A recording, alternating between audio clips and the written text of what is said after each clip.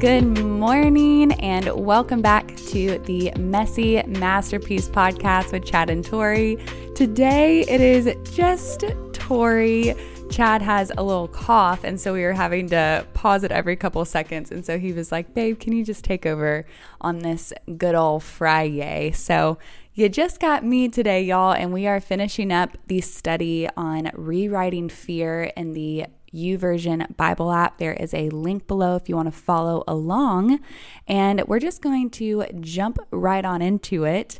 Just so you guys know, two of the verses that go along with today is actually two chapters in the book of Joshua, Joshua 3 and 4. And so if you want to go back and study those on your own, I think that would be incredible. But we're going to jump to the third one, which is Nahum 1 verse 7, and it says, "The Lord is good, a strong refuge when trouble comes. He is close to those who trust him." And then the devotional says, "People of the world are gripped by fear.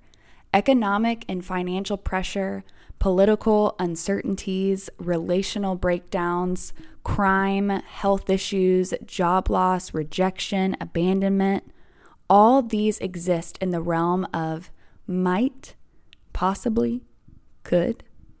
This is all speculative. When we leave these fears unchecked, when we don't fight fear with faith, we can find ourselves in a stronghold of fear.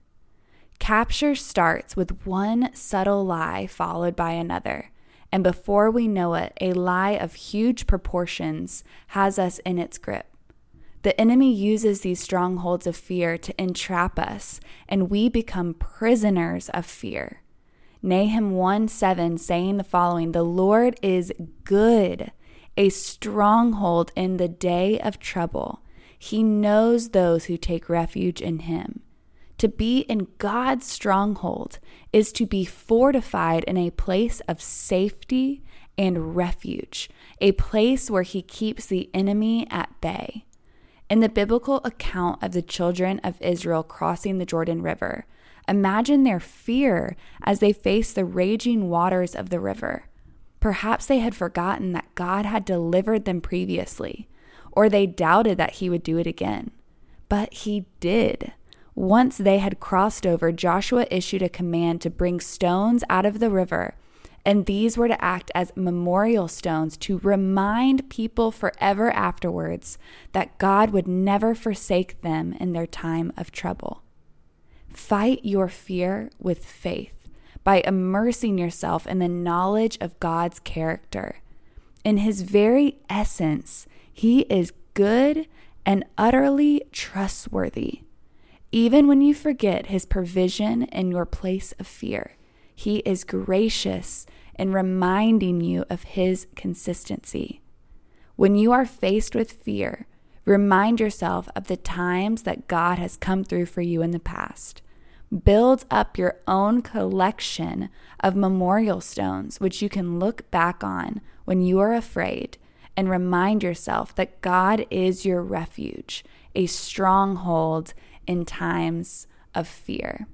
I just think that's so good. I was reading in Deuteronomy this morning, chapter 28, verse 7, and it talks about how your enemies may come at you one way, but they will flee in 7.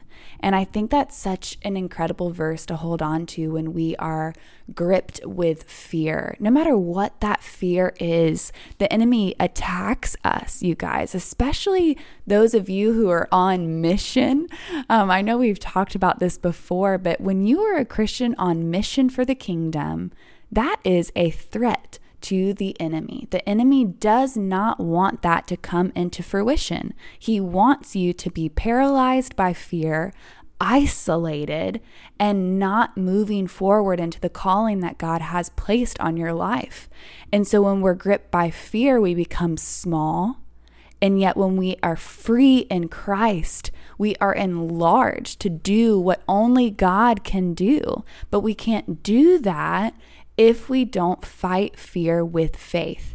And how do we do that? We have to engulf ourselves in God's word and God's truth. We have to write his scriptures on our hearts. So when those feelings come in, then we know what to do. We have that action plan that we've talked about so many times. We have those verses we can look back on.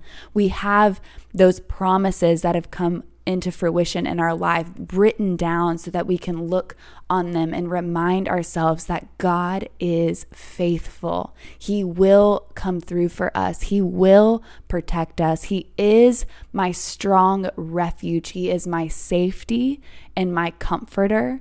He is my all. And I was also reading in Revelation the other day, Revelation 12, verse 11, and it says, they overcame him by the blood of the Lamb and by the power of their testimony. And other translations say defeated, conquered, triumphed. And I think what we have to remember, you guys, is that we know the end of the story. We know the end of the book. The enemy is conquered. Like, he is beneath you. You have authority over him. When you speak the name of Jesus, the enemy must flee. And so you have to remember that you have that authority over your thoughts. You are not a victim to your thought patterns. You have to make your thoughts obedient to Christ and remember what his truth says. And so, anyways, we're going to go ahead and pray on out. So, dear Heavenly Father, we thank you. We thank you that we do not have to be afraid. We do not have to be afraid because you are our strong fortress in our time of need. You are our safety, our comforter. You protect us, Lord.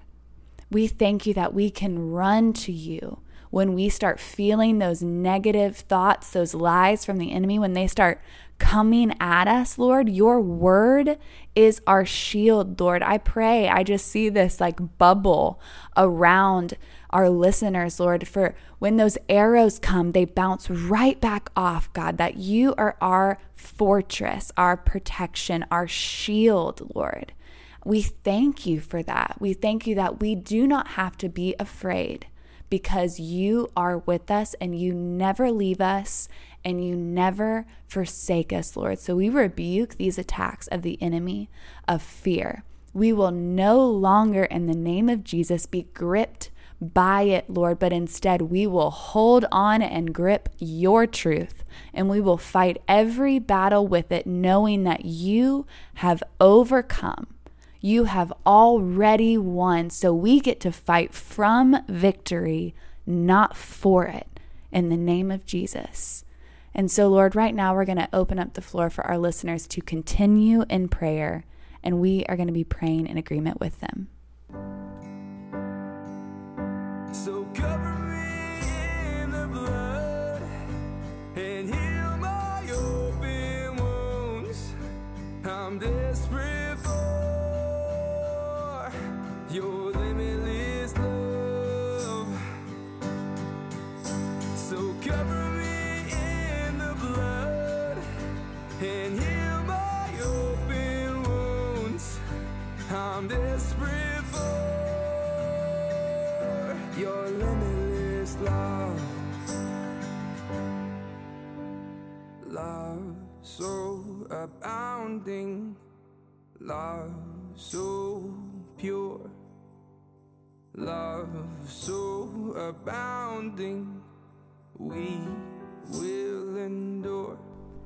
Amen, God. Well, we sure did miss Sweet Chatty today. If y'all can be praying over him, we definitely don't want him to get sick. We're hoping that it's just some allergies and a little cough, but your prayers are greatly appreciated, and we will be talking to you guys tomorrow. Bye.